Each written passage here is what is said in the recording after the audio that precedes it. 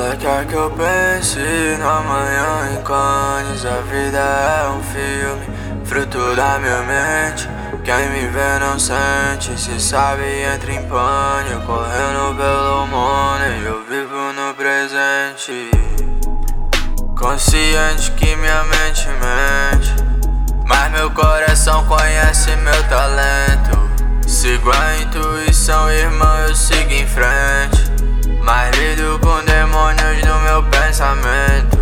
Só faço meu trabalho, foco no melhor. Papai do céu ajuda, nego, não tô só. Que os inimigos Judas caiam ao relento. Que as setas que apontarem se transformem em pó. Rásiin vira playboy, só vai andar de Evoque. E a frustração dos caras gritando não pode.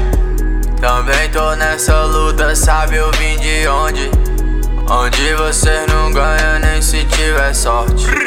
Da terra observo o brilhar do sol.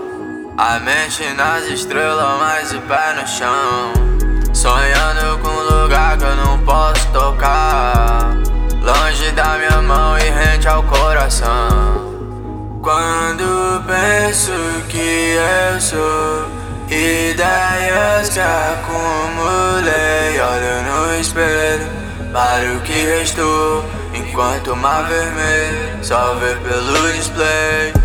Mas tudo bem, Technology, iPhone 11 ou Xiaomi, liga pra mim, papo de cash. Se não for sobre valores não tem nem conversa, nem me interessa. Meu foco é de 100, o meu tempo é valioso igual prova do Enem. Igual amor de mãe, eu tô indo além. Batalhando todo dia e dizendo amém. Tudo que eu faço é uma prece, tudo que eu falo acontece. Tenho uma vontade que cresce, cobiça em processo inverso. Que o Senhor me livre dos falsos, o ódio que sinto converte em afeto. E que o apreço dos passos jamais se transforma em inveja. Quando penso que eu sou ideias que acumulei, olho no espelho para o que restou.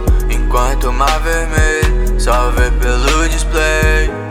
Pelo display, pelo display.